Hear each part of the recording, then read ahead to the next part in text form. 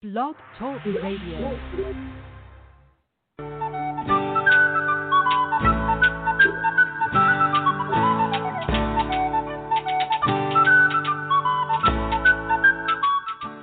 Welcome to the Spiritual Unity Radio Network, a station dedicated to the concept that all manifestations of the divine are equally valid. Join Reverend Terry Power HP, Robin McKean, and all the hosts for programming covering a wide range of spiritual topics, right here on Blog Talk Radio.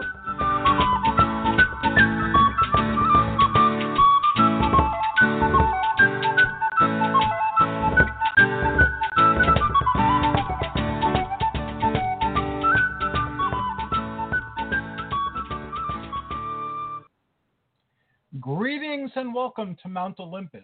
I am Hercules Invictus. My Olympian mission is to promote lifelong personal development, human empowerment, out-of-the-box thinking, creative self-expression, and a dedication of one's unique talents to community service.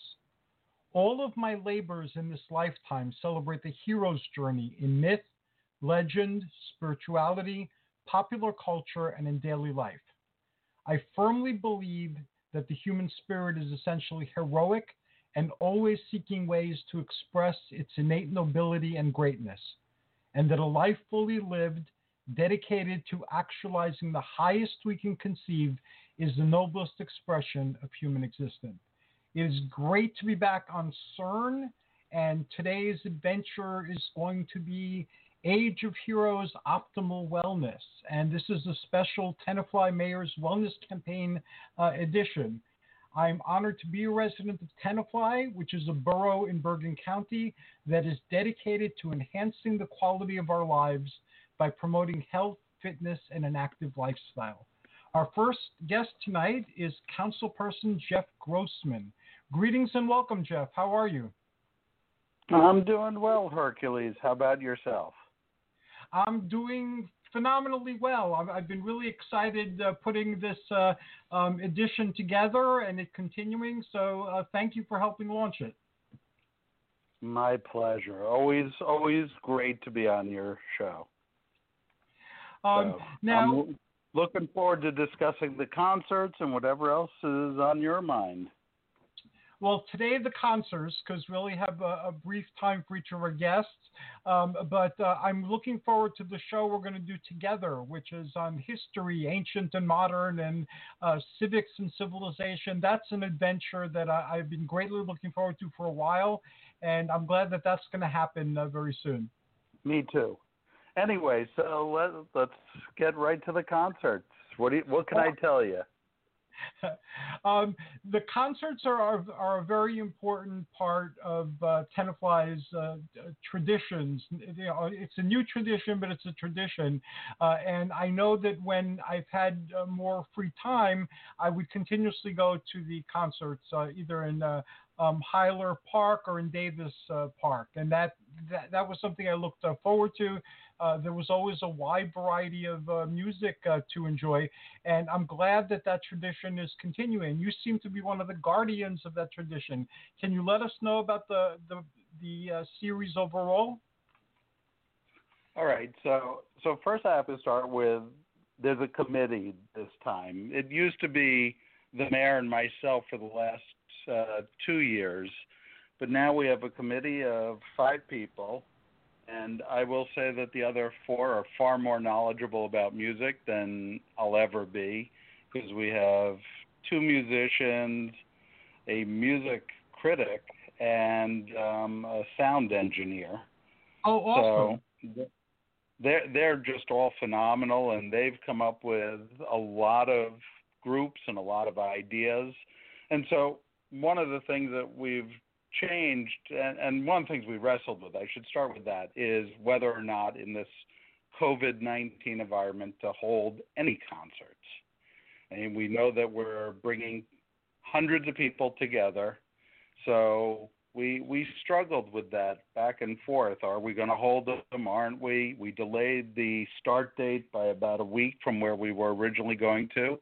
We worked out a lot of logistics. We moved where the performers are. The performers used to be in the middle of Hyler Park, which is a nice little park downtown Tenafly, but we moved the bandstand to nearer to the railroad track so that people could spread out more. And we're requiring everybody to... Huh? That's great. That's a good idea. I'm visualizing it as you're describing it. That's an awesome idea.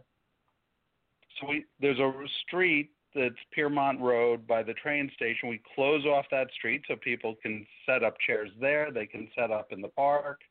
They can really extend. We have a larger sound system so that people can be further away. We actually have people sitting all the way across the street. Some people have been sitting on the steps at Mount Carmel Church. And we require anybody attending has to have a mask on. We understand people are bringing food, they're having water to stay hydrated. Fine, you lower your mask, you put it back up. And people have been really good the first couple of weeks to make sure that people were honoring this. We had the Tenafly Volunteer Ambulance Corps walking around with extra masks and reminding people for health and safety. And then the last few weeks we've had the police there because there are some people who just don't get that this is for the health and safety of everybody. And if you want to attend, you need a mask. It's just like if you were to attend a concert at a large venue. You're subject to limited what you can bring in. You're subject to a search of whatever you are bringing in. People don't question that. So our requirement for coming in is a mask, and people have been good. I have to say it's been phenomenal, and now that I'm done with the health part, we can talk more about some of the specifics on the groups and whatever else you want to know. That would be awesome. Why don't you go over the variety of bands that you've had so far, and there's next week as well. So just take us down a guided tour of what people can expect from next year's summer concert series. All right. So in the past, we've actually had Tuesday concerts at Hyler. Thursday concerts have been slightly smaller, more classical up at Davis Johnson. We didn't feel we could do Davis Johnson, so all concerts are at Hyler. And our goal has been to move away from the prior formula, which was a lot of wonderful, I have to say, wonderful cover bands doing all different styles of cover music, which means they're playing artists who everybody knows. We've got some of that. We started the season with 52nd Street, which is a Billy Joel tribute band. They've been to Tenafly many years in a row. They are incredible, and they got us started.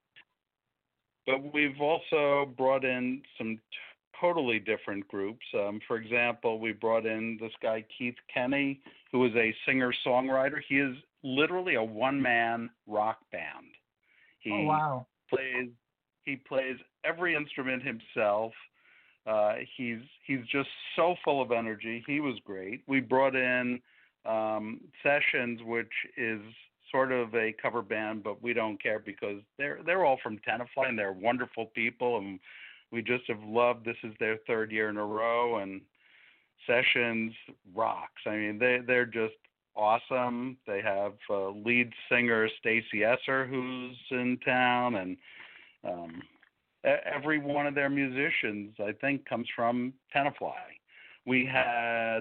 This was really different. We had a group called Anthem, which is a reggae group, and they're from Connecticut, so we brought a group in from Connecticut for reggae. Everybody had a great time, and they ended the evening with a slightly reggae version of Neil Diamond's Sweet Caroline. We had a jazz organ quartet. We had brass quintet. We had a group that was all vocal, acoustic vocal, called The End of America. While the name sounds ominous, their music is so inspiring, their messages are great, and their harmonies are just so tight. They were wonderful to listen to. and a lot of their music is original, and we were lucky to have them. They normally would be on a national tour. We had just had last night, Gotham City Latin Jazz, which has Rich Barada, who lives in Tenafly, but also featured Bill O'Connell, who's an arranger, Vincent Herring, who was awesome on saxophone, Paul Bullenbach on guitar. So it was just a great evening, and they were playing jazz-style music from movies. They actually called it The Real Deal with REEL. We had James Dean Orchestra, who we've had 9 years in a row. They're a big band. They did Sinatra Salute. So these are what we've had, but we have 2 more weeks to go. So we have next week we have the Hearts, who live in Tenafly as well. We're trying to feature. We have such wonderful talent in this town. We're trying to feature them this year. Yes, we do. Jason Christina Hart, he plays the piano, she sings. They're doing songs and stories about suburbia. So I think it's more cabaret style, but it's going to be stuff that you're going to be humming for weeks. And his piano playing is amazing, and her voice, she actually sang the anthem at our Memorial Day, and she also did a song tribute at the Juneteenth celebration. Then next Thursday we have a family night. That's a first for us. It's a bilingual Latin kids bop group called Muna Luna, and that should be fun for the whole family. And then September 1st, we have Shake, Rattle, and Roll, another Tenafly. Mark Weisner, who's from Tenafly. They actually are part of New York City's Dueling Pianos. That when it's not pandemic, they play every week in New York at a club. And they play by request. So it's you come on down, I don't know how we're going to do it this time. Last year they did paper. I guess this time it'll be people will text it. You can throw anything from, let's say, the 60s, even the 50s, through today. And on the spot, the 2 piano players, and last year they also had a drummer, I assume, coming back, they will just start playing it, which is pretty amazing if you think about 2 pianos dueling it out for a song, and then they'll start singing it. So people should come to that concert with ideas of what music they want to hear. And then we're ending, and I'm using ending loosely here, we're ending September 3rd with Shakespeare in the Park. We had them last year. It's a theater group out of Englewood, Black Box Theater, and they do Shakespeare with a modern twist. So, for example, they're going to be performing The Tempest, and it's basically Shakespeare meets James Bond style. That is awesome. Yeah, they keep all the original words, but they put new interactions with the old Shakespearean words.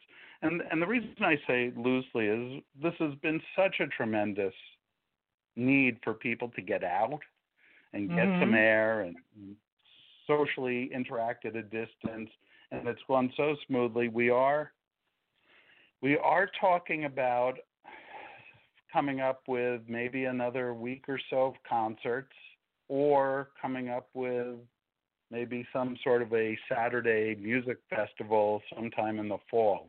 That's not even in sand yet, let alone concrete, but we are considering it because we've had our smallest turnout has been probably 150. Our biggest turnout probably well over 350. So people are coming out for these. They're enjoying it. The feedback's been wonderful.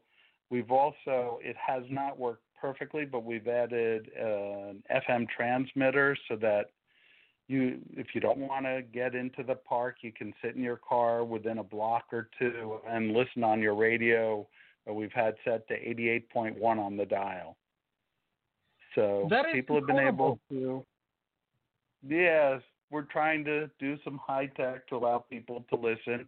my goal is next year to be able to boost the signal a little more and get the antenna higher so that you should be able to listen within, let's say, a quarter to half mile. So maybe some of the restaurants can put on radios on all the, and people can then eat and listen to the music live. Anyway, I've gone through, that's the basics of the lineup. So it's just been great. Yeah, it sounds great. Not only have you kept the tradition, but you've made it more Tenafly focused, and you've expanded on it, and then plan on continuing it. So that is incredible, and it gives me and others a chance to experience this new version of our summer concert series, and also to share ideas that we might have. Like, you sparked ideas in my head as you were talking, so I'll be thinking about them and presenting them to you in the very near future. Well, I do encourage anybody who wants to hear a particular genre of music or a particular group they know of that might even be local or doesn't have to be local, they should send me an email. My town email is jgrossman@tenafly.net, and we're already getting requests from groups to listen to them for next summer. That is fantastic, and I look forward to even more variety, because it sounds like you said, you ventured into areas that the summer concert series hasn't before. Now, this came up in our recent conversation, but I've heard from others too about the possibility of a jazz festival in Tenafly. Is that something that is also in sand at this point? Yes. So when I say music festival, since we're still exploring the idea, it could be more general music. It could be a jazz festival. One of the guys, Rich Barada, who's on our committee, who performed last night with Gotham City Latin Jazz, and he's got a lot of contacts. I have a number of friends who actually play jazz professionally, and producers who do record labels with jazz. So I think we could get 4 or 5 groups. That's not the hard part. The hard part is just the logistics and figuring out how to make it work safely. Safety has been our top concern and our top priority. I could imagine something happening in the Roosevelt Commons. That's a nice area to have an event also. So we've thought about that. Some of that is board property, so we would have to work it out with the Board of Education to use some of the space. It's also a question of where we can get electricity, because we are trying to give these groups louder sound and a bigger voice so that people can spread out further. We don't want it unmiked so that people have to crowd in. And so I was actually thinking if there was a way, and I'm not sure there is, to set up, we use a showmobile that we share with Oradell. If there was a way to set that up in front of the middle school auditorium outside, there's a huge field in front of that. So that would be something we're looking at. Right now they're redoing where the track is, Geisinger Field, so I know we can't do anything there. So we're exploring, and again, jgrossman@tenafly.net.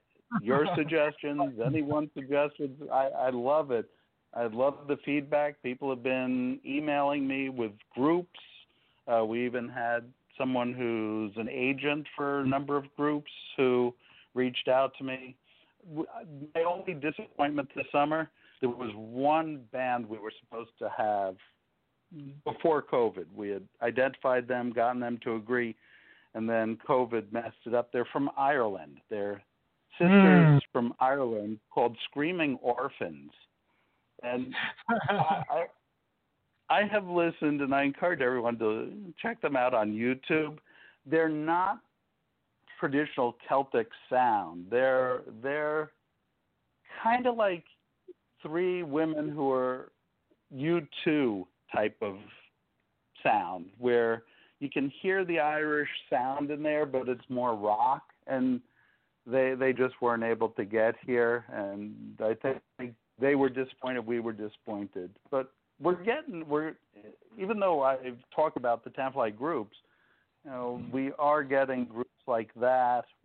End of America tours nationally. They're from 3 different states, the guys in that group. As I said, we had reggae group Anthem that's from Connecticut. We're trying to also get groups that, if they're normally playing concerts in Philadelphia and New York, we're hoping that during the week, this would be somewhere where instead of sitting in a hotel room at night not earning money, they could come, they could try out new stuff. So we could get bigger touring groups stopping here is our ultimate goal. That would be fantastic, and it sounds like you're well on the way to doing that. I hope so. There's only a few towns this summer.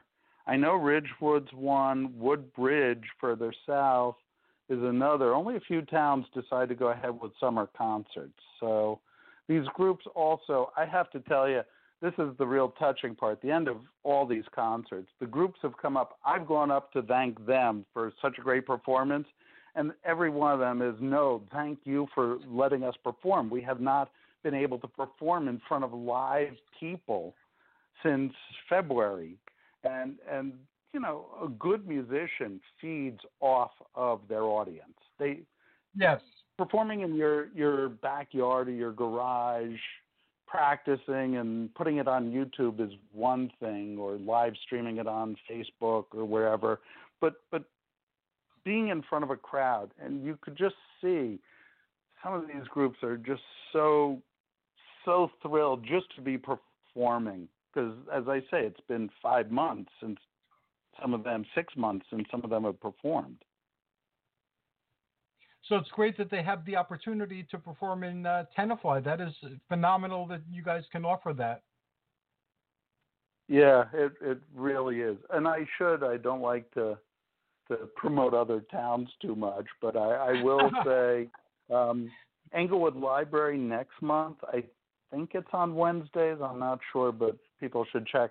They're going to be having jazz, and I think they're also doing the Shakespeare group all through September, and I don't think they're competing with us any night. So that's why I can mention them. So if people want more jazz and more Shakespeare, and I'm looking, the group doing Shakespeare really, really wants a second performance date, so we're looking to give them something.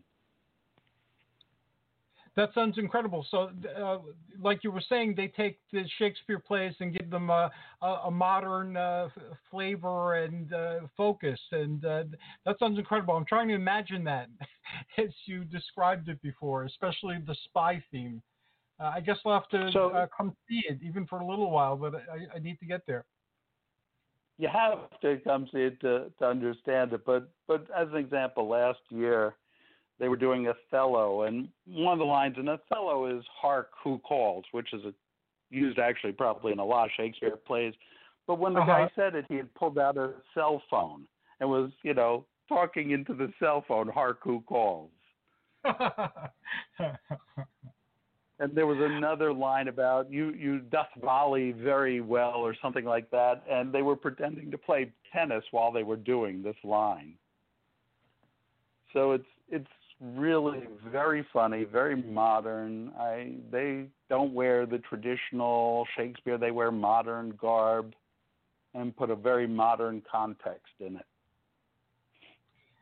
Thank you so very much, Jeff, for helping launch this Tenafly Mayor's Wellness Campaign edition of our show. And you're going to be on a lot, I'm warning you. So thank you so very much. And again, can you share your contact info? I'm sorry? Can you share your contact info? I absolutely. Again, it's J Grossman, GROSSMAN, at tenafly.net. And we look forward to suggestions. Whatever I get, I forward to the committee. We discuss it, and they are a great crew to work with. I should give shout outs to Jason Hart, Lona Fortovsky, Rich Barata, and Joe Halazian, who are all on that Tenafly Presents committee. They just have been tireless in tracking down groups and working on this. So I salute great them. Group, They're and doing an awesome job. They have. And you are doing an awesome job with this show, and thank you for launching a wellness campaign show. That's why wellness was really at the heart of all these concerts. We wanted everybody to be safe and have a good time. And that is an awesome thought to leave our conversation today. Thanks again, Jeff. I'll talk to you very soon. All right. Thank you, Hercules. Have a good evening and a good weekend to all your listeners on the podcast. And to you as well. We're back on CERN, the Spiritual Unity Radio Network, and they've been very kind in letting us continue our Age of Heroes Optimal Wellness quest here. I was looking through the music, and I found the intro to the Elysium Project. So before we go to our next guest, I'm going to share that with you.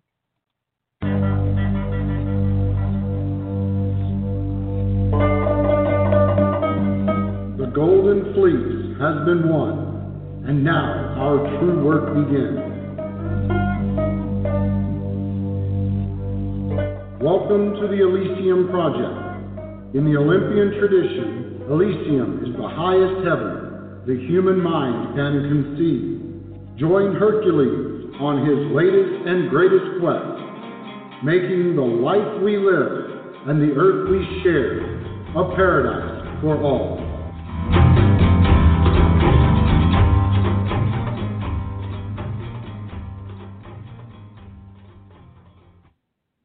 A bold statement, true, yet if you're going to have goals, they might as well be bold ones. Our next guest is Keith Gold, who is the owner and CEO of Team Makers of Northern New Jersey.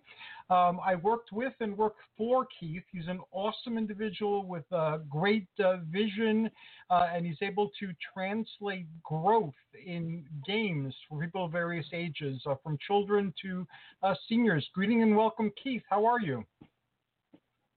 Good evening, Hercules, and to all your listeners.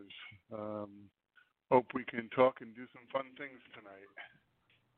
Yes, and I'm going to start by asking you to give us a tour, as I asked Jeff to give us a tour of what's going on musically, with all the enrichment and empowerment programs that you have under your umbrella, and they're really wide-reaching and profound applications.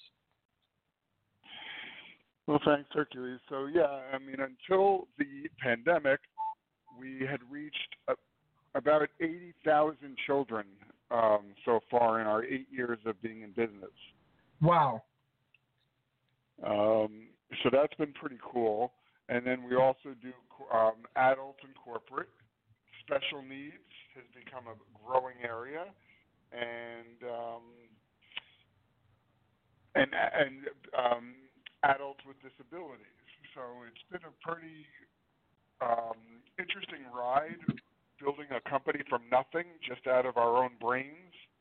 And as you know, because you worked with us, that all the people that work with us share in that vision. Because, you know, if you have a lead or an interest or a special skill set, like you brought us about superheroes, and then we added it and made it part of our mix.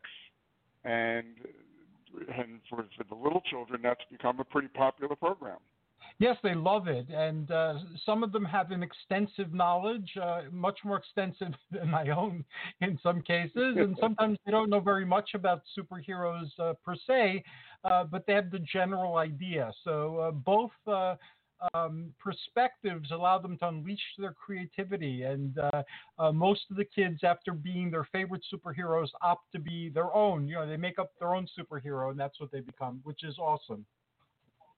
Yeah, so just as an overview of what we do, you know, we do team building, problem solving, leadership, all through interactive activities.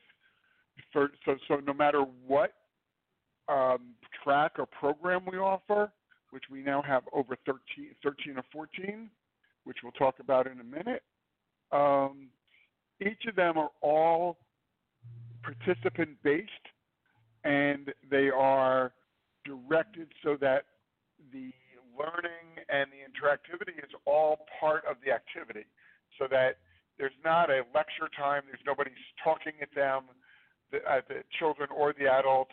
There's maybe a little bit of a lesson and a few points to be made about what the day is going to be like, or the hour is going to be like, or the session is going to be like. But after that, it's all about the participants. And, part with you being, the head of the wellness campaign, I think it's very important that programs like ours, doesn't have to be mine,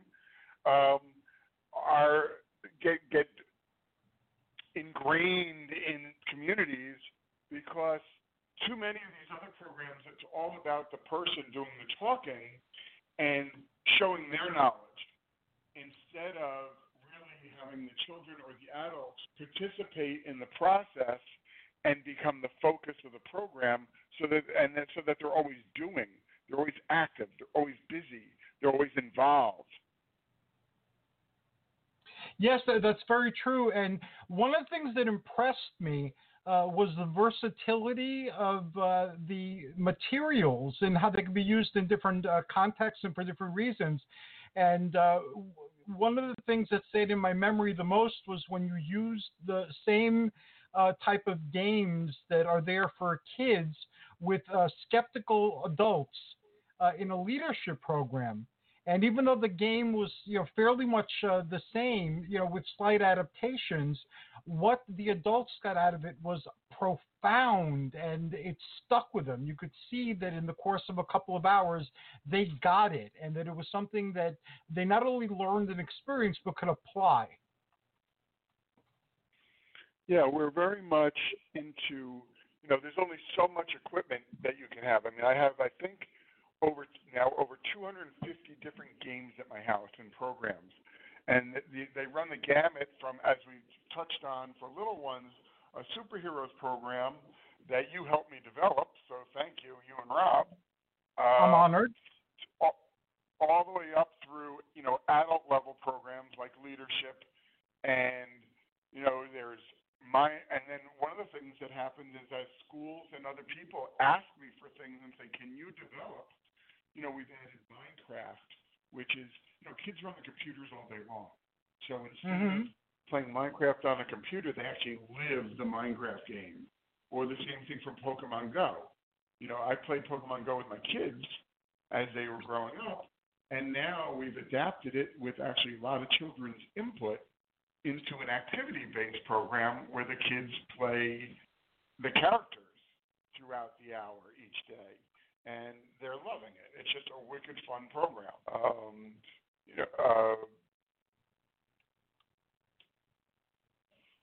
There's a lot of flexibility too, in that that the same materials can be used by different people in different ways to address the need of specific participants, regardless which category they fall into. Right. So a lot of the games cross over, and we learn how to adapt them. And ironically enough, part of what makes us unique is that the kids help us, and the adults who play them help us adapt them. They're involved, and give thoughts, and then you just see the way they play them. Nothing is overly locked in. We also do sports programs, but again, sports in the sense of, I'll give you an example. I once had a group of really good soccer players, and the mother signed their kids up for what's called extreme sports. And we were playing soccer. And after the first day, the mother called up and said, this is not serious enough for my son and his friend. They need to be in a much more aggressive soccer program.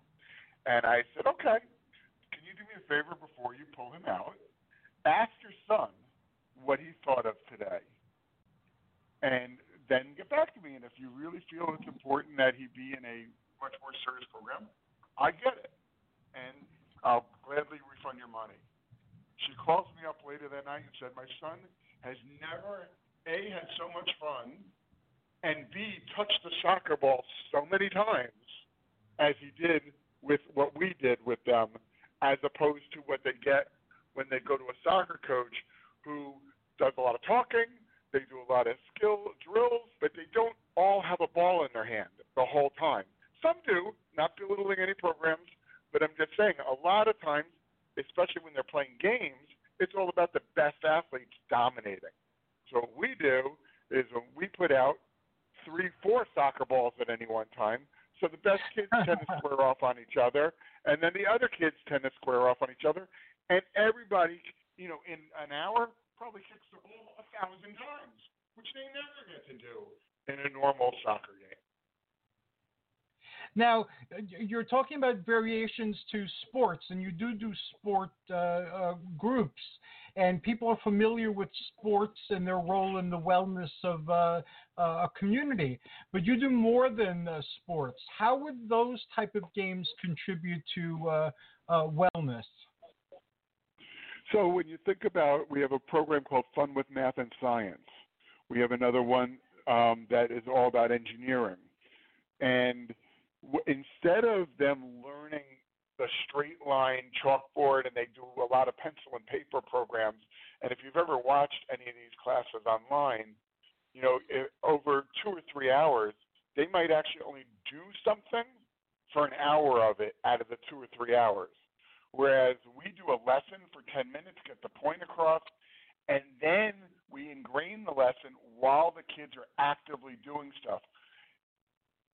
When it's face-to-face, they're doing it in groups, so they're actively participating, they're actively building, they're actively doing, they're actively crafting, all within the concept of the engineering process or the scientific method, and they're following protocols. But they're doing it. They're what we used to call, and what we still do call, learn by doing, as opposed to learn by being told what to do. That is a profound difference because people resist being told what to do, whereas if something comes from within an individual, they don't resist it as much, so they're more apt to accept and try it. So interestingly enough, this summer a grant was written for us by the State Board of Ed, and we were hired to work with kids in a Title I school for the summer who were in summer school and help them work through anti-bullying concepts, being upset, how to get over being mad, how to deal with children that are unruly, how to deal with children that get in your face. And so while we're not a psychological program, all the things that we do are there for the mental wellness of children.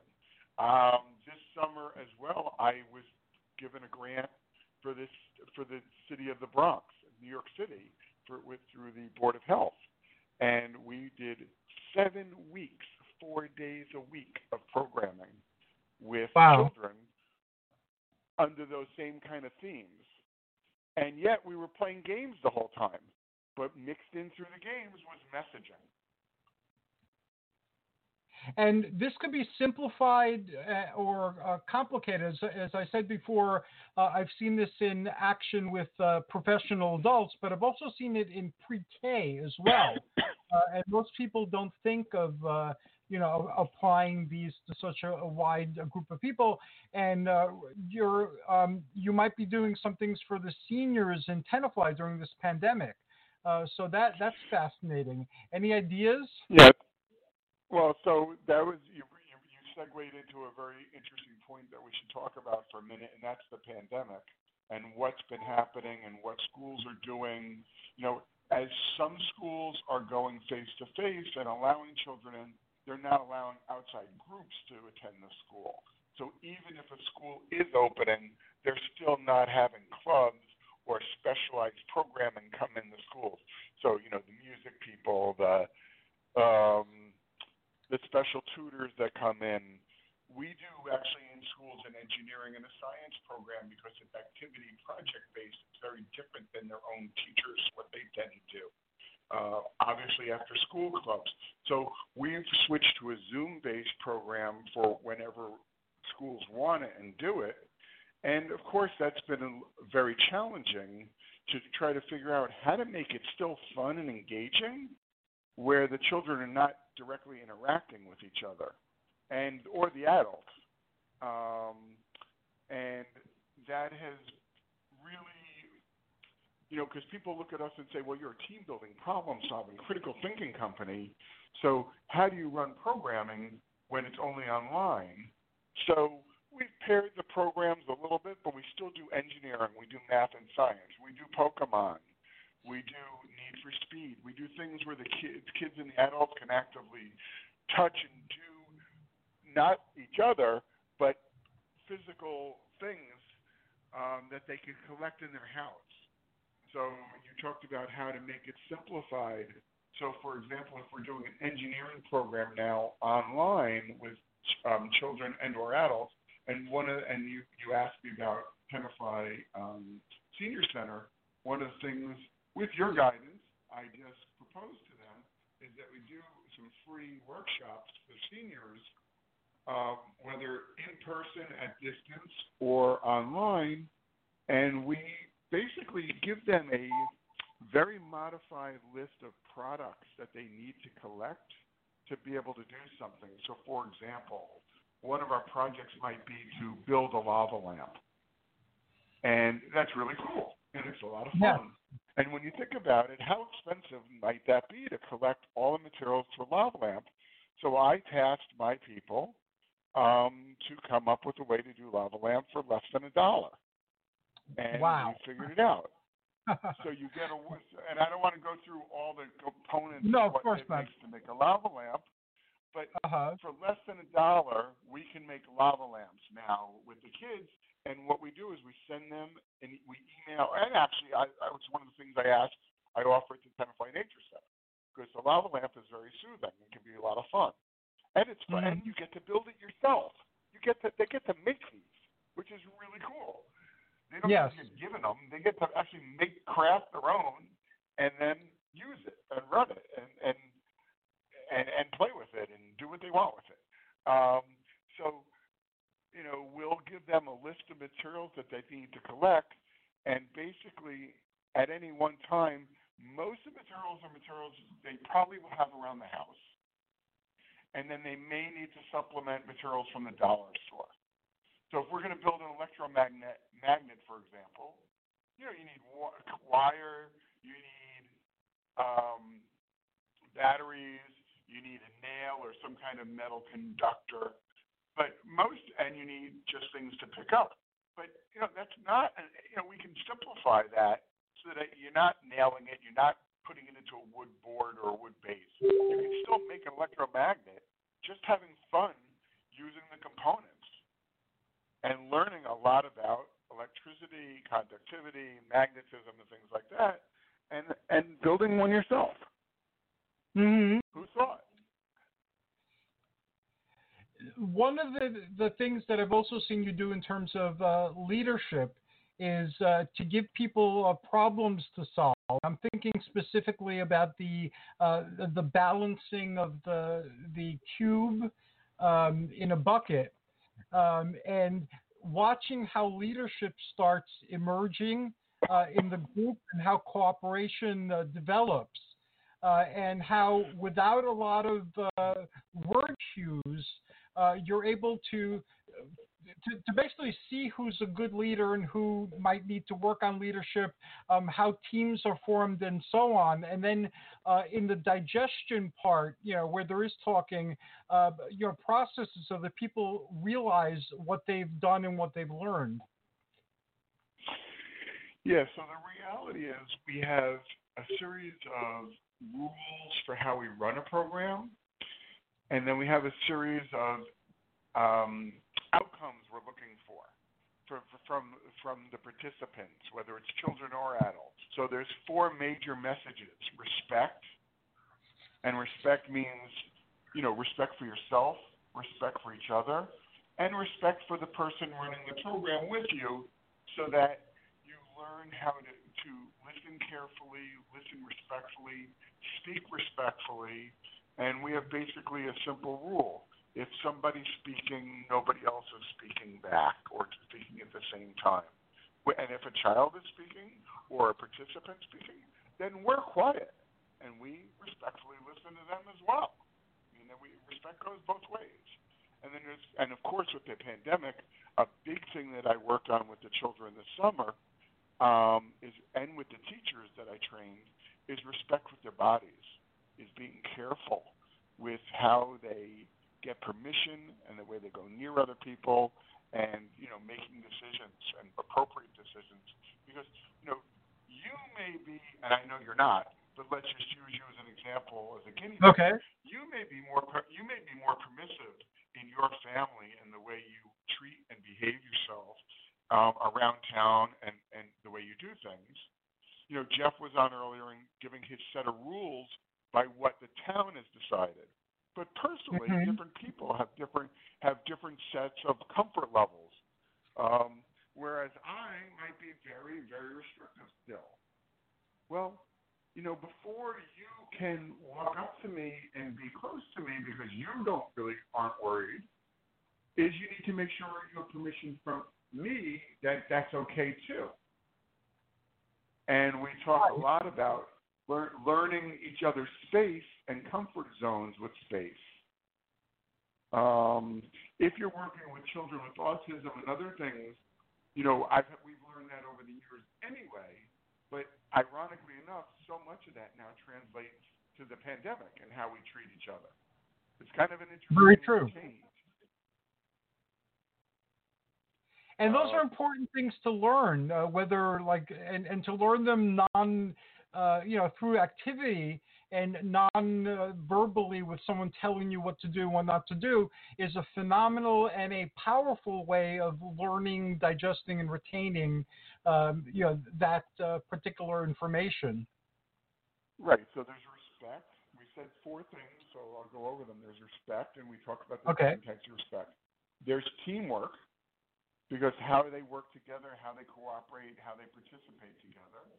There's team spirit, which to us is a collective meaning of how they not just participate together, but how they treat each other and how they treat the other team and how they speak and behave amongst each other. And then the last one, which is what you've been saying, is leadership. And that is another aspect altogether, because you can be a great teammate, but not a very good leader.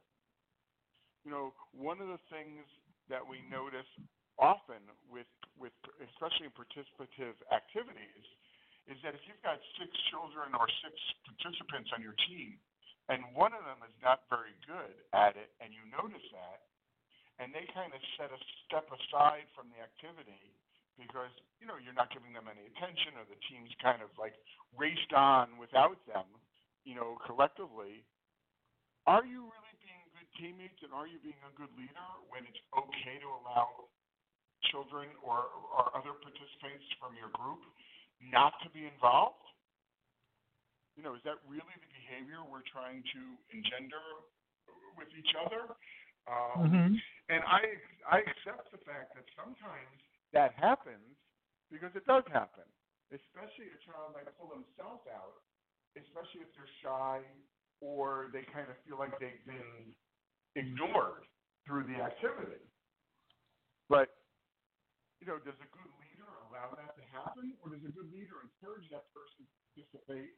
And win, lose, or draw, the team wins because the whole team helped make the decision, as opposed to, only the best athletes played that game. Very powerfully said, and that's a very valid thing to contemplate as any society, be it local or non-local, examines its values. What type of spirit do we want to foster in our children and in people as they compete?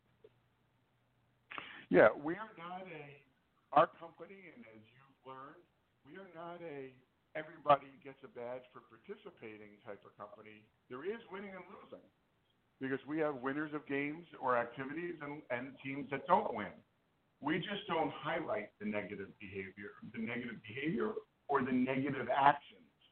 We just basically more cheer for winning and talk about proper behaviors that make everybody feel like, okay, even though I didn't win, I might win the next game. Or I might be able to do better. And as you said earlier, our debrief time after every activity is a chance for the teams to talk about what happened and why and how they could do better. And this is a great chance for our facilitators, the people that run our program, to listen carefully and then kind of guide the discussion without telling them what to do. Because you said it earlier, we very much believe in the children or the participants figuring out what's going on instead of us having to tell them what to do. So we do it everything through question and answer rather than through talking or telling. I've worked with you, so basically I'm sold already. I see what the results this is having on people of all ages, and I also see how these type of programs are important for our community's wellness.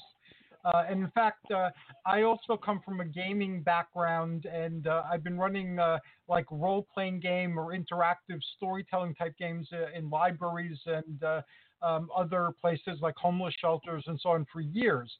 So I know how powerful gaming is in game theory toward wellness, and it fosters out-of-the-box thinking, creativity, as well as all the things we've touched upon. So we're going to be revisiting this quite a lot in the future. But what is your vision for these type of activities in the wellness of our community? And let's pick Tenafly specifically, since we're both in Tenafly. So, what I want to do, and like I said, I'm willing to do some free activities as well to get people kind of participative, to get them into it. And since the schools are not offering clubs right now, I've reached out to other departments to just say, do you want to work together? Don't worry about the pricing. Let's just try to do good things in the community. But it's not just physical activity. As we're kind of talking about, it's also mental well-being. Right now, with everybody being cooped up and everybody being tense, and I'm sure a lot of family dynamics have, a lot more tension going on and a lot more maybe argumentative behaviors happening in the household because people are on top of each other that haven't been on top of each other. I know in my own house, my two grown sons are living with us right now because the one who's a senior in college, is not being able to go back to college for his senior year, right, for the fall, right? It's in-house. So we've had to carve out space in our house.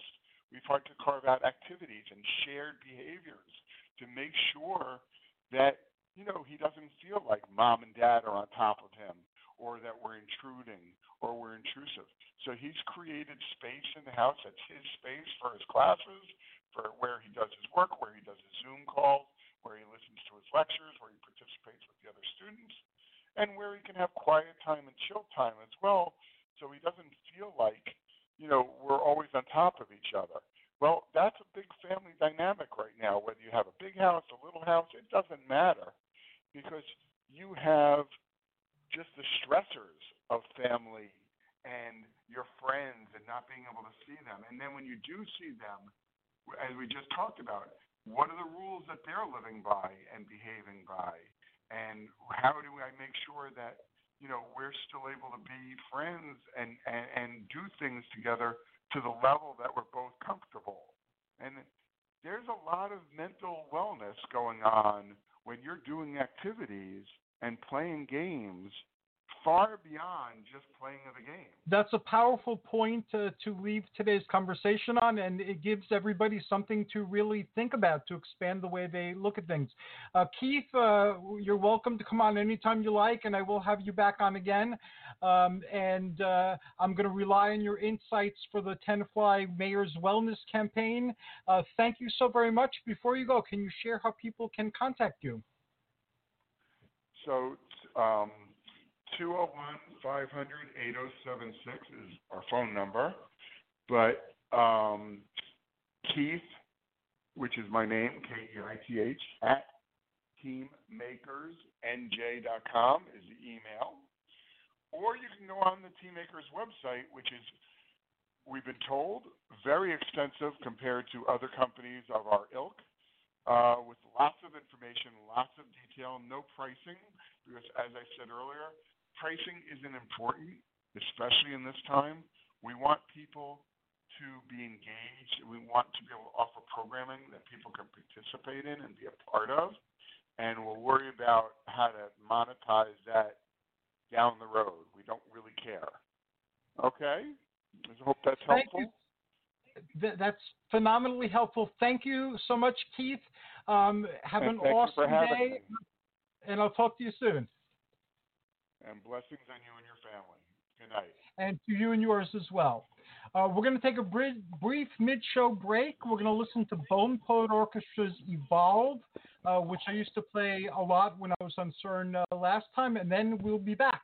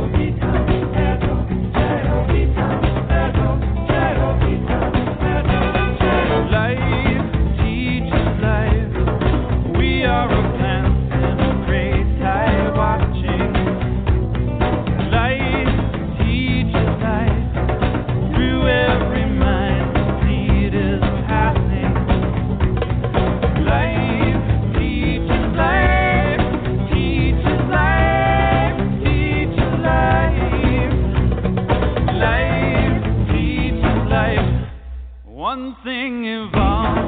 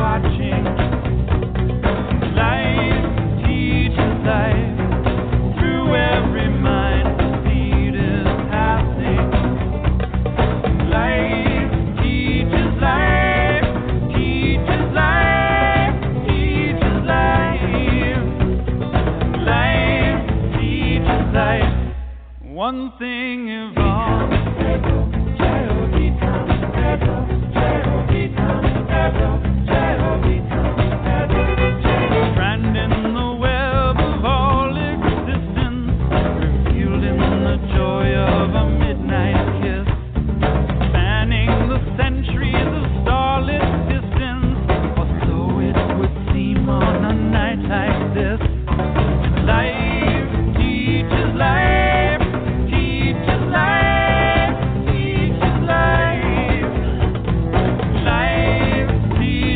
life. One thing evolves.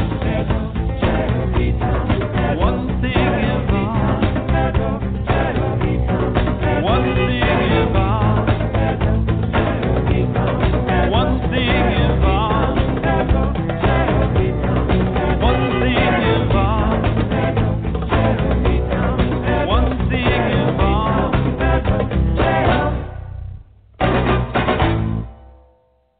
Greetings and welcome back to Age of Heroes Optimal Wellness here on CERN. I am Hercules Invictus, and this is the special Tenafly Mayor's Wellness Campaign edition of our adventure.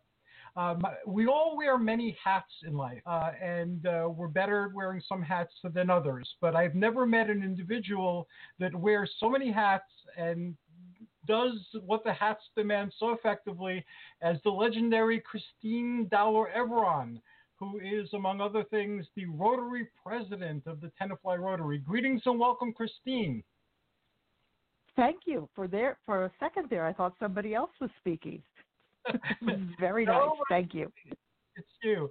And as you know, I don't belong to very many things, but I belong to the Tenafly Rotary, and it is an amazing club full of amazing people with a lot of creativity and quirkiness who are all dedicated to doing the best thing for not only Tenafly, but the world at large. So I am very happy that you are now the president. Well, thank you. I thought today that what we might do is go back over a little bit of history of Rotary and then perhaps end up with some hope for how COVID will be playing out and we will win. Sounds great. Good. That sounds phenomenal. Okay. Now, you gave away the part of my punchline, which was, do you know what those blue and gold ship wheels are that are on signs that are planted on towns all over the world? But if you're a member of the organization, you better know what those signs are.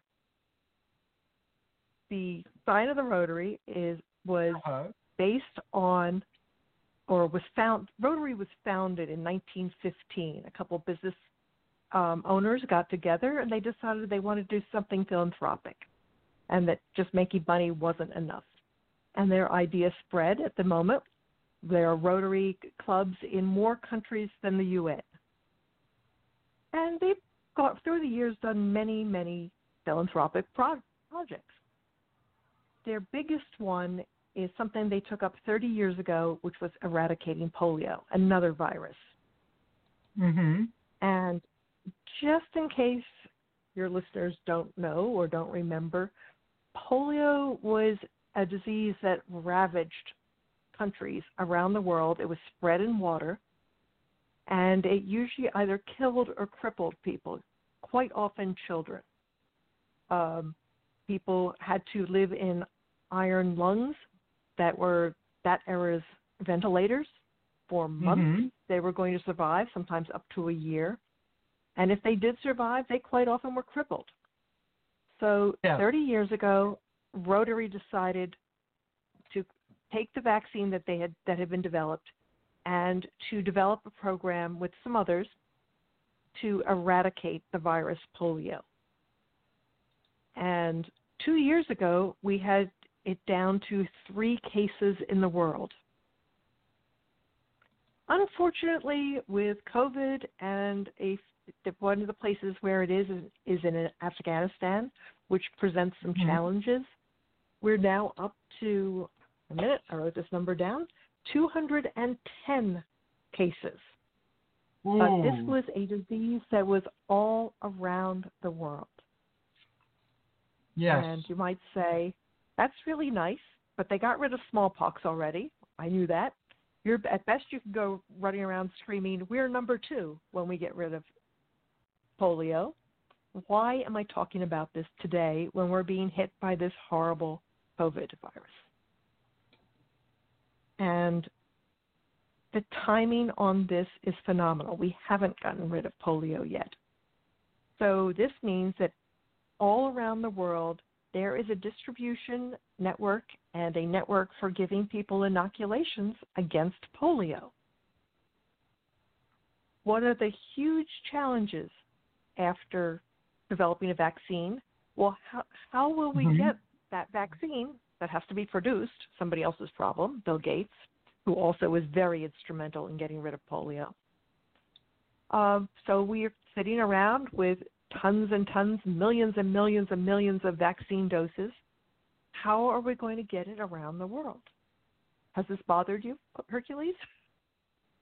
Oh, yeah. A lot of what's going on bothers me because it seems like not only are we regressing in some ways as a global, like globally, but also that we're not learning from our past, not only mistakes, but accomplishments. We're not moving forward with things that we've already learned and paid a high price for learning. So, yes, I'm very disturbed by what's going on. This part of it should be in much better shape. Since we haven't eradicated polio, all around the world, pediatricians, nurses, volunteers are giving people, or kids specifically, vaccinations. That's the network that we're going to need when a COVID vaccination is developed and produced. And we don't have to spend 30 years developing it. It's there. So wow, that's my good news. That is awesome news. That is one of the reasons why you support global networks like Rotary, so that when you have an incredible emergency like the one today that is attacking the entire world, we're already in position to fight COVID.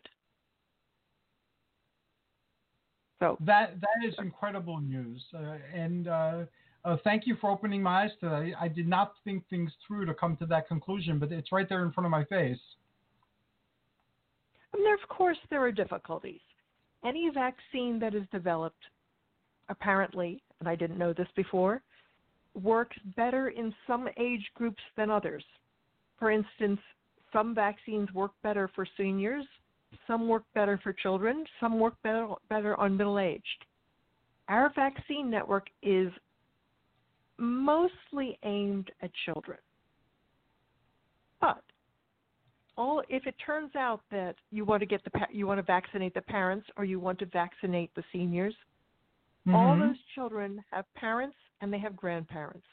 So it'll be easy they'll know where the vaccination point is because their children were vaccinated. So there'll be some delay to figure out once the vaccine is developed, once it's been tested and deemed to not cause any danger to people, and then when it's been tested to be effective and they determine which group it's effective against, they then have to plan how they're going to distribute it and to whom. The distribution network is in place. That's my news. That's my big news for today. That is incredibly big news, and it eases my mind quite a bit. The fact that this infrastructure is already there, so that when we are at a later point in finding a cure for coronavirus 19, that we can quickly, using this network, inject people and give them the vaccine so that we can beat this. And it too, hopefully, will only be a couple of cases here and there. That's what we're hoping. I mean, the dose of reality is 30 years. We've been flirting in single and double digits, now triple digits, for the last, I think, 4 or 5 years maybe, in getting rid of polio. And we think it's gone, and all of a sudden it crops up in the next town over. And those 3 cases turned into 57, which this year turned into 210, which is just sad because we were so close. But once we've gotten rid of that last case, I'm told that it will not survive in the wild. We should be done with polio, which means we might be dismantling the virus administration network unless they are busy with COVID. for the next 30 years. Which I'm hoping that doesn't happen. Now, both Jeff Grossman and Keith Gold, our earlier guests, touch briefly upon the issue with masks and respecting other people during the pandemic. Now, the Rotary has a code of behavior in its 4-way test, and of the things we think, say, and do, is it the truth? Is it fair to all concerned? Will it build goodwill and better friendships? And will it be beneficial to all concerned? And that, I feel, whether one is a Rotarian or not, is an excellent credo to be living by in these troubling times. Thank you. That was the thing that drew me to Rotary initially, was that credo. And I am very honored to be part of this organization. And they have done amazing things. And it's completely a grassroots organization. The local clubs are the primary drivers. They do have a national and an international structure. But they have what I consider to be one of the most interesting fundraising models I've ever come across, which is they take the money that they raise, whether it be given mostly to the Rotary Foundation, although they also have targeted fundraising for things like polio and Polio Plus. But they take the money that they raise, they live off the interest for 3 years, and then half goes back to the community that donated the money for community projects, and half goes to international projects that need help. So in essence, they're turning around 100% of the money to charitable causes. That is a very incredible way of funding themselves. And the Rotary does things not only internationally and nationally, but it does things locally too. I know that locally the Rotary is one of the major forces behind the Northern Valley Greenway project. Yes, our club started that, or I shouldn't say started that. Over the last 20 years, many people have wanted to have a Northern Valley Greenway, to have a rail-to-trail going from Tenafly north to the New York State border up in Northvale.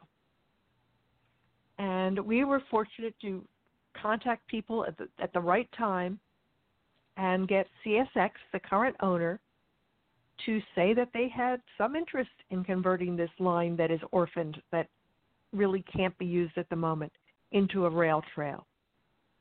And we've been working on this for the last 3.5, 4 years.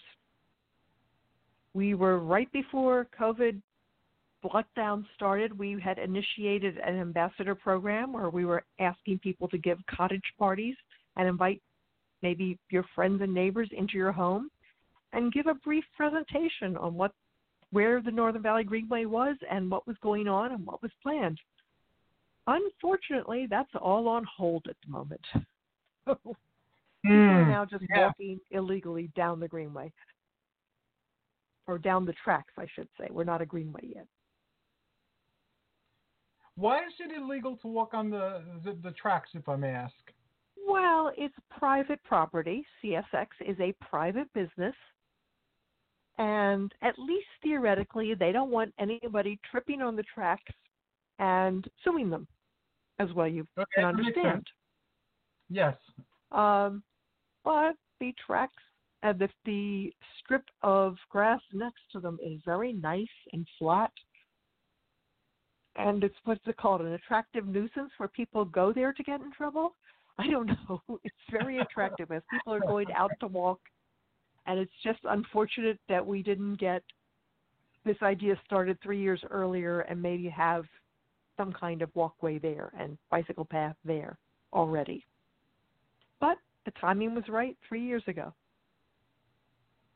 So, and how else does the Rotary contribute to Tenafly's wellness? We do a lot in education. Rotary is very committed to high-quality education in Tenafly. We start our Rotary year by honoring the teachers that are new staff to Tenafly School System. We take them to a lunch. This year, we plan to do it. The exact details are a bit up in the air because nobody wants to be responsible for a Tenafly teacher hotspot. So we will probably spread out blankets on the field or something, and have box lunches together. And each year they introduce each new teacher, and we get to hear all the activities and strengths of all the new staff. It's very exciting. I know I've been to a few of those. I like how they recognize each individual teacher and their background and how it led them to teaching in Tenafly. That I've never experienced anything like that before, and it's a very great thing to acknowledge our educators. I think so. Then we generally in October or so, but we actually had to do it in August this year. We give dictionaries to all the third graders in Tenafly School System. Over the years, we've saying, don't they use cell phones and can't they Google the spelling of things? But teachers are very emphatic that young children need tactile stimulation, that they need to have a dictionary, that they turn to the letters to learn sequencing and sorting, and Rotary is proud to help with that by donating dictionaries. And we then move through the year. We do some lighthearted help with the Tenafly Educational Foundation, and our volunteers go out and hand out waters to the runners in their fundraiser, which is a lot of fun. We generally work with the Boy Scout troop. Speaking of the Boy Scout troop, we have another new exciting project this year in Tenafly. Okay. We are working with the two Boy Scout troops in town, Troop 86 and Troop 25. One is at Mount Carmel, one's up at the Greek Church. And they are pulling up invasive species at the Tenafly Nature Center. And they are competing against each other. And the Rotary is weighing the bags and will declare a winner. The first that is awesome. Troop 86 is pulling weeds this weekend, and Troop 25 will be pulling weeds next weekend. And once we have the hang of how this works out, we will invite the public to join us in a very socially distant way. You'll take a garbage bag and a picture of the single invasive weed that you are looking for, and you will go along a designated trail and pull up anywhere you see that weed trying to get its roots. And then those weeds will all be put into plastic bags and carted to the trash dump. You can't compost it. It'll be taken to the dump. And we're very excited to offer it. Yeah, if you want to bet or back one of the two troops, you can go to the Tenafly Nature Center, and you can commit to supporting one troop or the other in their weed eradication project. And that would give them a lot of a big moral boost. And that's the TenaflyNatureCenter.org website. I will be finding that particular page that talks about that, and I'll be sharing it. And that sounds incredibly creative. Who came up with that? That's very, very creative. Well, we're very fortunate that the director of the Tenafly Nature Center is in Rotary, as is a parent of one of the scouts in the Troop 86. So we were talking, and the Tenafly Nature Center, as many of these parks, has been completely overwhelmed with the use from the public that requires greater resources to fix the trails and supervise the visitors, and the lack of their normal funding streams. They're normally out there every day teaching classes, getting donations, holding galas, all to raise money to feed the animals and to keep the trails nice.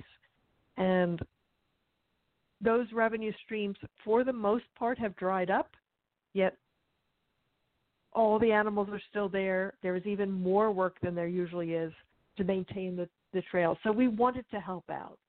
We wanted to work with the Boy Scouts because Rotary members, many of them, are very concerned about going out in public. And the Boy Scouts were a little less concerned as long as they watch social distancing. So we are spreading the word on this project, and the Boy Scouts are providing the labor. And in the next phase, when we get the community in, and we are looking forward to giving them some kind of trophy to whichever team happens to win. So that's going on this fall. We're probably going to have 3 to 5 weekends where we're looking to involve the community. That is fantastic. Have businesses come forth to give prizes? We haven't asked that yet. I mean, the Rotary will probably give the prizes. Businesses, for the most part, are having a very tough year. And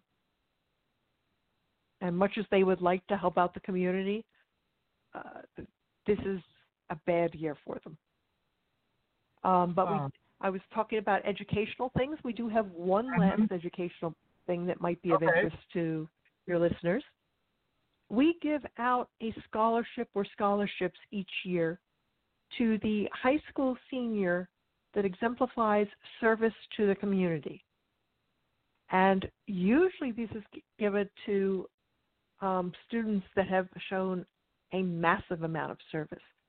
Quite often, Tenafly Volunteer Ambulance Corps members who go through a 6-week training program where they're going out 3 nights a week and full-time on a Saturday or Sunday every other weekend to learn to be an EMT professional, volunteer, EMT volunteer. And then they put in a lot of time responding to calls, keeping the ambulance clean and stocked, and otherwise doing things that volunteer ambulance corps do. And we recognize that with a scholarship. Now, your community service does not have to be the volunteer ambulance corps. We have junior firefighters in town. There have been some service projects for the needy done through churches and synagogues that have applied. We're looking for significant community service to the community for our scholarship applicants. That is fantastic, and I remember being involved in a couple of votes for who would get the scholarship that year, and I remember the process was very stringent and was taken very seriously by all the people who were participating. Yes, we get write-ups and not transcripts, but some of the academic information for each applicant, and they are pre-screened, and we might come up with 2 to, I think the most was 7 qualified applicants. Them around, everybody reads the applications, then we discuss them, and then we have a vote. And generally we are able to come to some kind of consensus on who should be the recipient each year. Occasionally we split the scholarship, but it's just another thing that we do to show that we value education. So far we've seen tonight that our local government, our business community, and our service organizations work together and apart in preserving, maintaining, and improving the health of our community. And I'm very fortunate, as I said before, to be living in Tenafly. And in Tenafly, those things seem to stand out more so than in other communities in which I lived. I think so. It's why I like living in Tenafly. We're very lucky. And alas, I love speaking with you. We've come to the end of our conversation for today. Thank you, Christine, so very much for helping to launch this show. You're going to be a frequent guest. You're always so full of information and insight. How can people find out more about the Tenafly Rotary and get involved, and also the Rotary globally? Our website is the Tenafly Rotary Club. We're also on Facebook with, again, Tenafly Rotary Club. Rotary International, RI.org, or I believe RI.org, RotaryInternational.org will definitely get you there. Allows you to say that you're interested in Rotary, and they'll direct you to your local club. They'll give your contact information to the local president. He'll contact you and invite you to what is now a Zoom meeting, but usually is a lunch or dinner meeting. And you can find out what the Rotary is all about. And I haven't been that active lately, but I can vouch for the fact that when I was more active and when I can be active, I always have a great time, and I've never regretted participating in a meeting, whether it be in person or via Zoom. I have to say, Rotarians are a lot of fun. Yes. Anyway, thank you so much. My pleasure. And I look forward to having you on again very soon.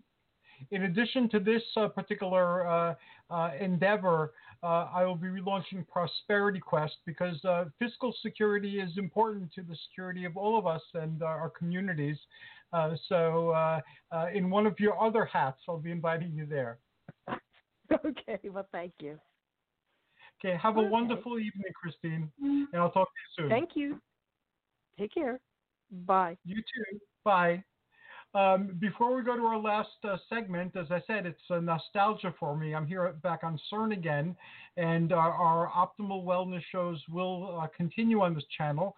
I found our old Voice of Olympus intro, and Voice of Olympus was the first show I launched on CERN. So for nostalgia purposes and to transition, here is the intro to Voice of Olympus.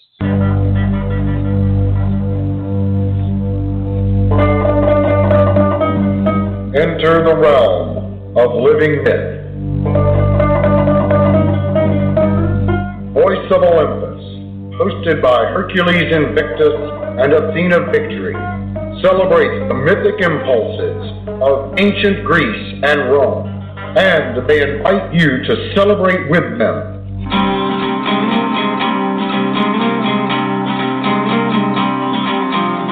Welcome to Voice of Olympus.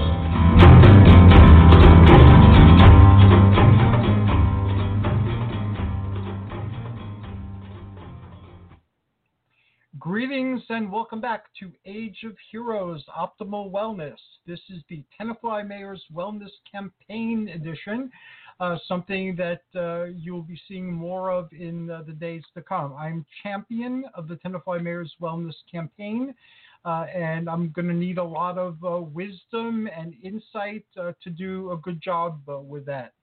While we're waiting for our next guest, here's our next guest. Awesome. Greetings and welcome, Shira Jason. How are you? Good. How are you? Thank you for having me, Hercules. Well, thank you for being here. And thank you also for giving a different view of wellness in Tenafly. We had on before you Councilperson Jeff Grossman. So he told us about what our local leadership is doing for our wellness through the 2020 Summer Concert Series. Then we had a business person, Keith Gold of Teammakers, showing how his enrichment programs continue to our wellness. Then we had Rotary President Christine Evron talking about how a local service organization, the Rotary, contributes to our wellness. And now you're going to tell us how Leilani contributes to our wellness. But first, you're new to the podcast, so I'd like to learn a little bit more about you. Can you tell us about your journey to where you are now? Sure. So, well, first of all, my journey begins with kind of a passion for wellness. So that's kind of apropos to what we're talking about. Mm-hmm. And, definitely. I started pretty much while I was an at-home mom. I, did a lot of volunteer work in Tenafly. my husband grew up in Tenafly, and I've been, we brought up our kids here, and I spent a good amount of time volunteering in their schools and doing, just doing things for Tenafly, but also, for the kids. And as I was while I was doing it, I always had in the back of my mind what I wanted to do when the volunteering ended. No, I don't mean the volunteering. I love volunteering, and I still do it. But I mean what I'm going to do going forward, right? And, after the kids don't need you anymore. So I was thinking about it, and I started my journey with making natural skincare products. So the name of my company is Liani Naturals because the products are all natural, and I actually started to just give stuff to friends and family, and I got a good, a very positive feedback on it. So during my soul searching time, it's like very important now to think about for people because they kind of have time to soul search.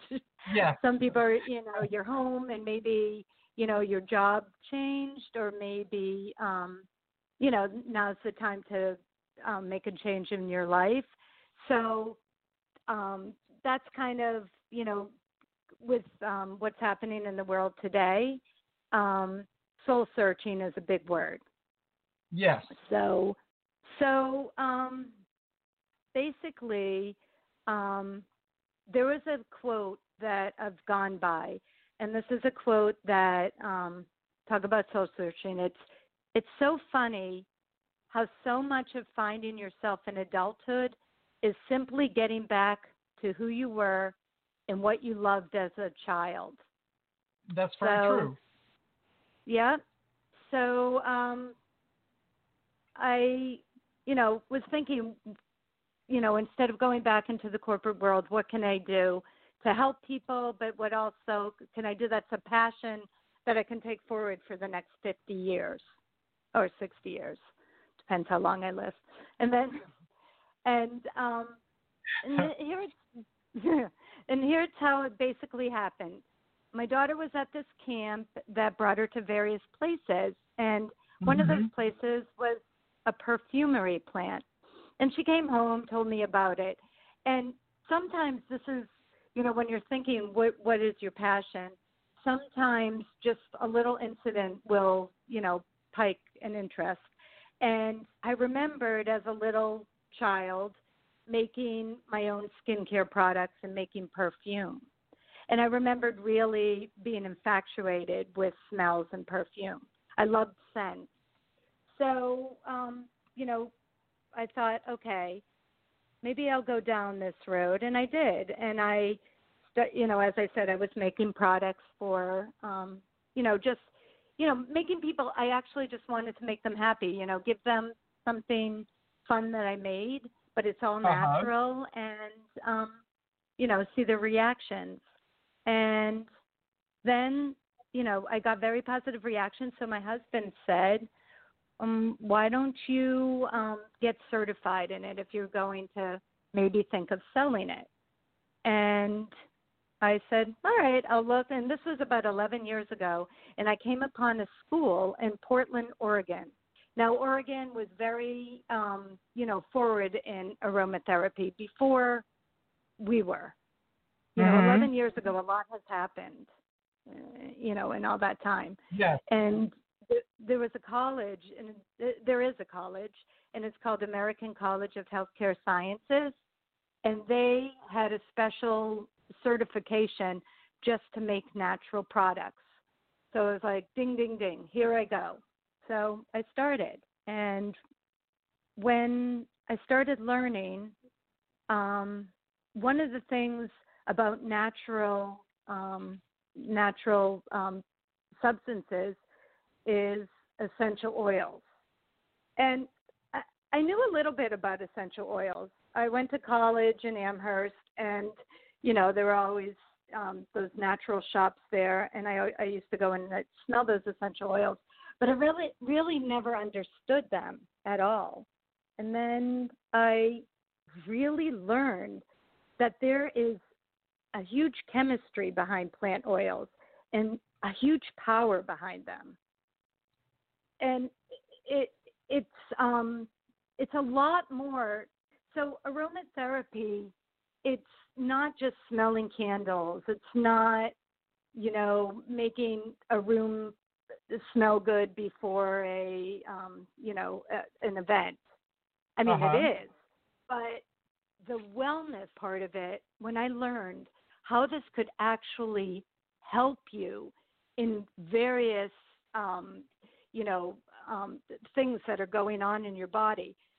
I believe in Western medicine. I use Western medicine, but it's integrative. You integrate holistic modules with Western medicine, and it can really help.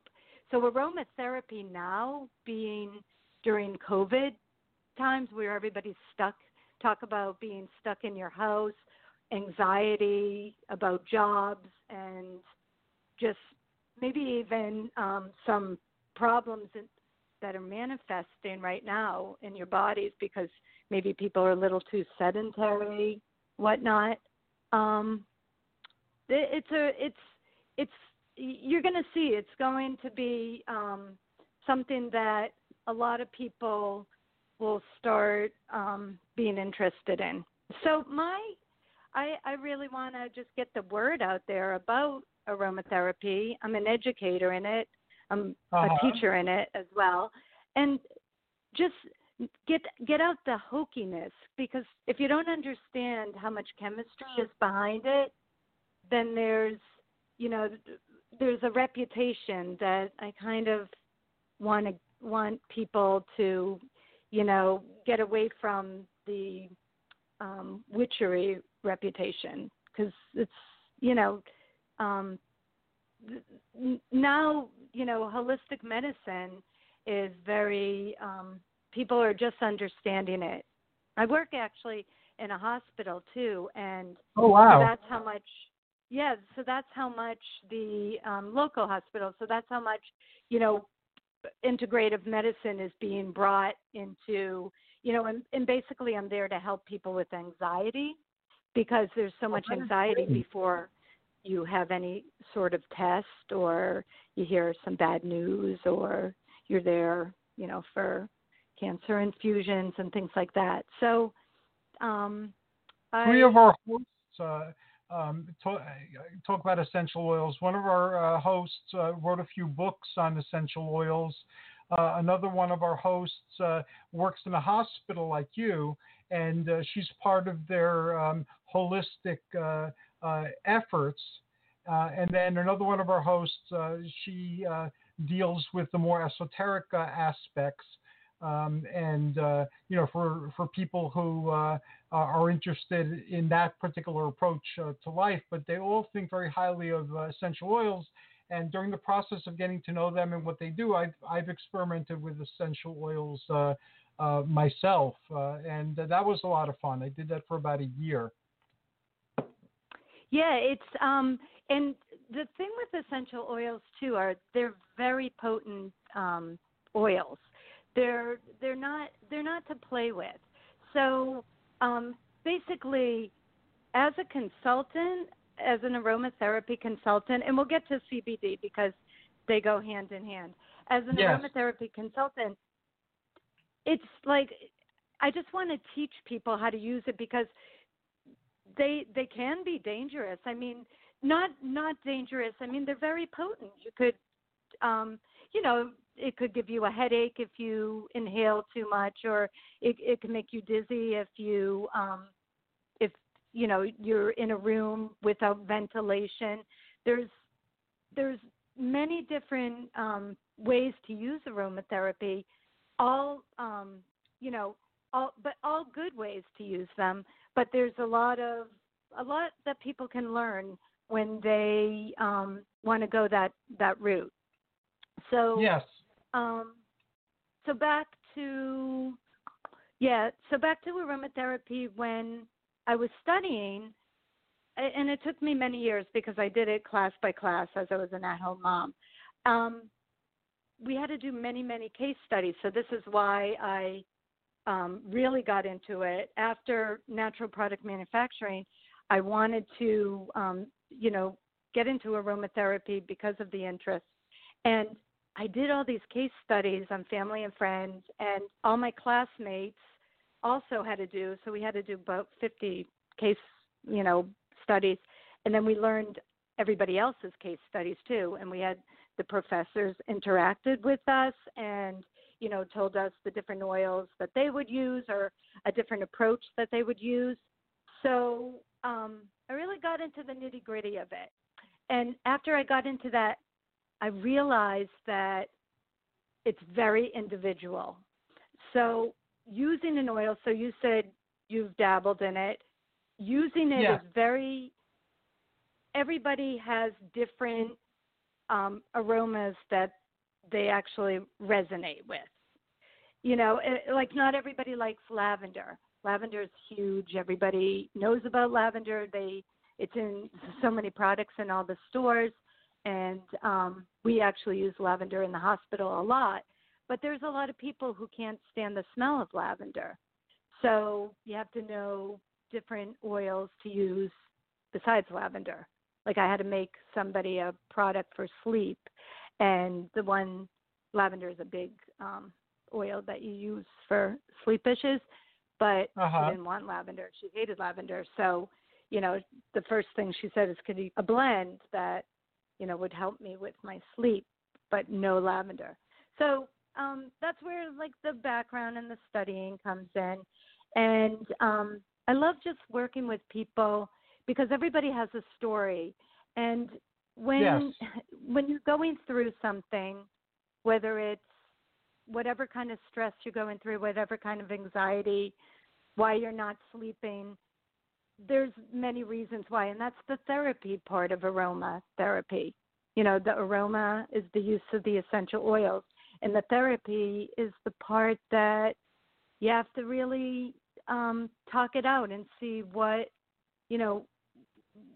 why do you need, why do you want something to help you? And just a little example would be, let's say somebody has a lot of anxiety, and let's say with that anxiety, they have a lot of headaches maybe. And like they might not even think that the headaches go along with the anxiety. And then maybe they have palpitations, and they might not realize that these palpitations are with their anxiety as well. So like as a clinician, I would sit and talk to somebody and really find out, okay, what else is going on in your body? And then what we do is we create these synergistic blends. Did you have a blend when you did it, or were you just using single oils? No, I was using single oils. What I did was I read Kak Young's book on essential oils, and originally it started out as a book review. I was sent the book by Llewellyn to review, and I became interested in the topic, so I contacted the author through her publicist, and I was talking to her the same way we're talking now, and eventually she became like a repeat guest. And then when I had more e-radio time, she became like a guest host and then a host, and now she has her own show. But that made me interested, and I went out and got a bunch of essential oils that resonated as I was reading the book. And I also looked for things that I wanted to change or wanted to accomplish or wanted to improve, and bought some of those. And I bought one of the steaming devices too. I'm drawing a blank on what it's called, nebulizer maybe? Diffuser. Okay, diffuser, yeah. We ran into a problem right away because my wife was very sensitive to the scents through the diffuser, and the scents tended to linger in like the various areas in our house. So I had to come up with something different. So what I did, because some of the scents are very strong, is I would like pass the bottle under my nose. And through experimentation, I found a distance where I got the scent, but not any of like my sinuses hurting or anything like that. So after experimenting, I can then experiment with different scents. And for me, what I found was that the scents that I was familiar with, due to my background, like for instance, frankincense and chamomile, they evoke memories and feelings that over time became more and more clear and powerful.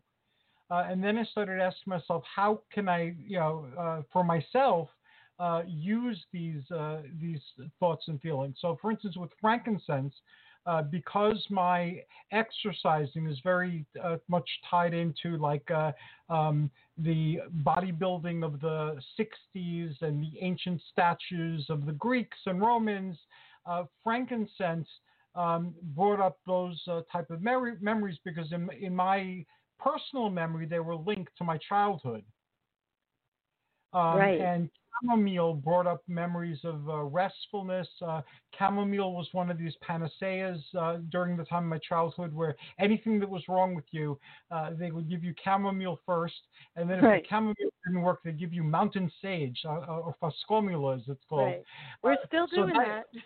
Yes, and it brought up all those memories. And with the memories and the feelings came the memories beyond of well-being, of being taken care of healing, and no longer being sick. So I found that was the way for me personally that works. So I've stuck with that. And although I'm only like with 2 or 3 scents right now, cinnamon, chamomile, and frankincense, I find that for most of my needs, they're fine.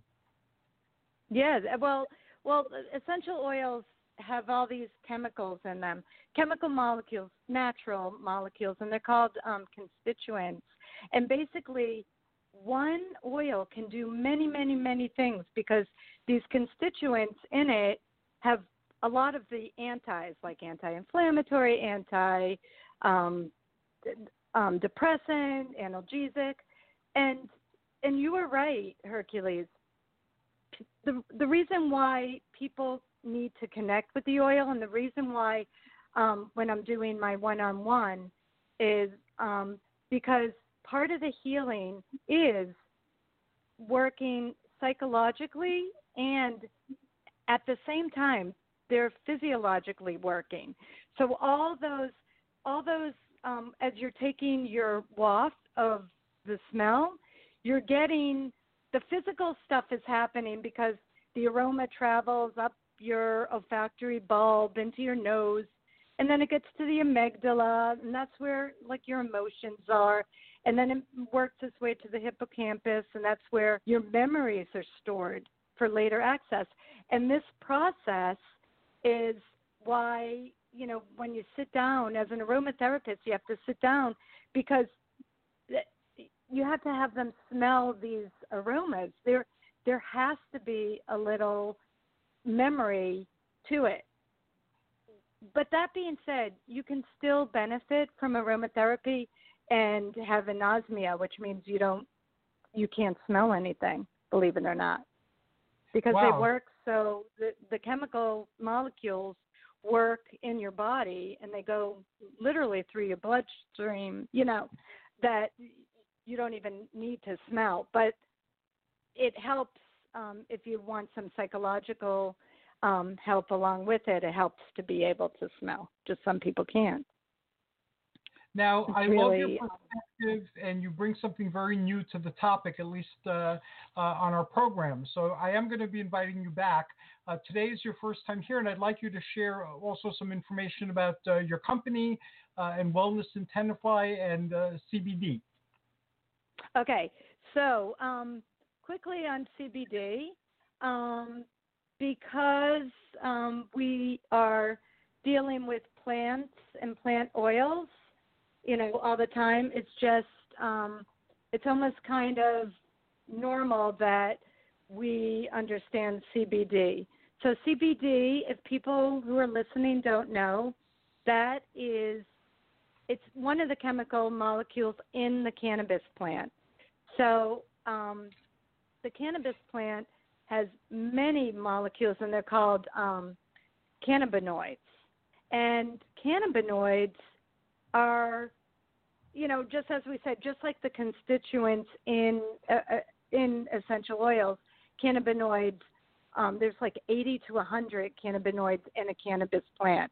So that's why there's so much healing going on when people are using it. And I studied that as well. I'm certified in cannabis, but I pretty much work with CBD. We're in New Jersey, and it's a very low level of THC, so I don't work with THC right now. It has like 0.3% on it, but the CBD does it does wonders. And so our bodies, just like the digestive system or the immune system, our bodies have a system, and it's called the endocannabinoid system. And so what cannabis, and as I said, we're talking about the oil now, what the CBD oil does is if you ingest it the correct way, it goes to the different parts of your endocannabinoid system, which is throughout your entire body, and it finds the places. It's called like a lock and key system. It finds the places where it's needed. So let's say you're having trouble sleeping, but your spouse has arthritis. You can both be taking a similar dose of CBD, and it's working in different ways. It's amazing, actually, how these little molecules, find each other in your central nervous system. And so the only thing is it's very individualized. So CBD, you can't take it, like you can't say to somebody, take 2 drops and call me in the morning and let me know how it went. It's the kind of thing that you have to start slow and low, and there's a whole method, and not everybody understands that method.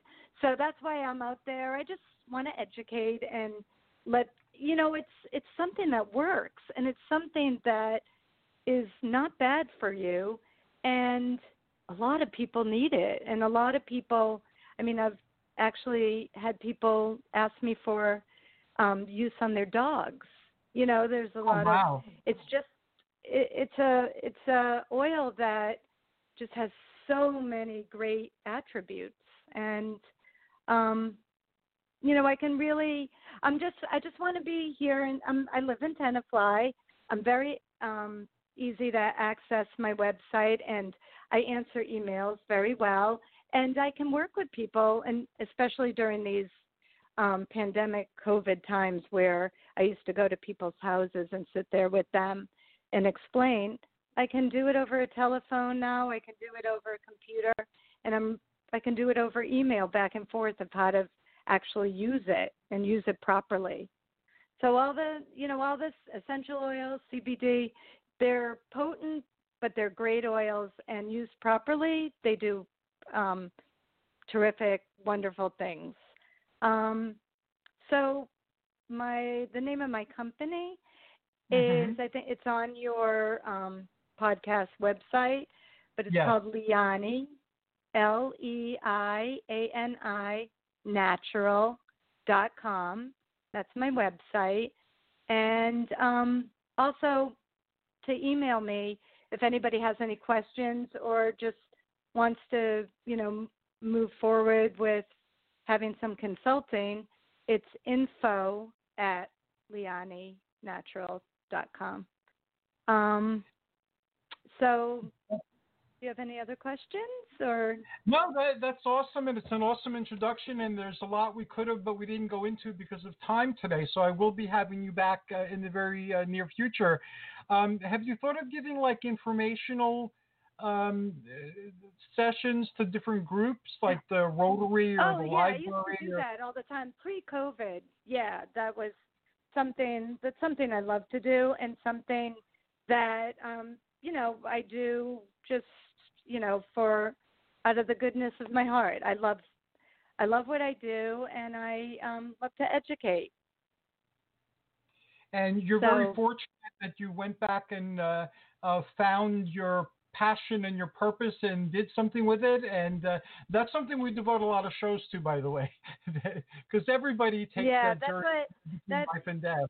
That's what, I actually went and listened to some of the shows. And oh, thank you. And I'm really happy that you're heading this wellness committee, and I'm really happy to be a part of it. And I'm greatly honored that you are, and I look forward to learning more from you and learning more about the wonderful things that you're doing, and I wish you the greatest success in everything. Thank you. To you as well. And to all our listeners. Indeed. And thank you to our listeners as well. We heard from a lot of awesome people today. And although our show was focused primarily on Tenafly, all of the things that were spoken of are probably happening in your community as well. So look in your local newspapers, look on the internet, and start tapping into all the wonderful resources and all the wonderful people providing wellness services in your community. And this is really a grand adventure, and it enhances your life. Whatever you find, it'll be something that is unique to you. And I firmly believe, as I say time and again, that your gift is your uniqueness, and that is the key to your passion and your purpose in the world. Until next time, this is Hercules and Shira wishing you joyous journeys and amazing adventures. Thank you very much. Thank you very much. And since I'm back on CERN, I'm going to play another piece of CERN nostalgia, the Pride of Olympus outro, and closing the show. Olympian blessings to all who have joined us on our adventure. Now go forth and create a better world, one filled with light and love. On behalf of the Pride of Olympus and her crew, may your journeys be joyous.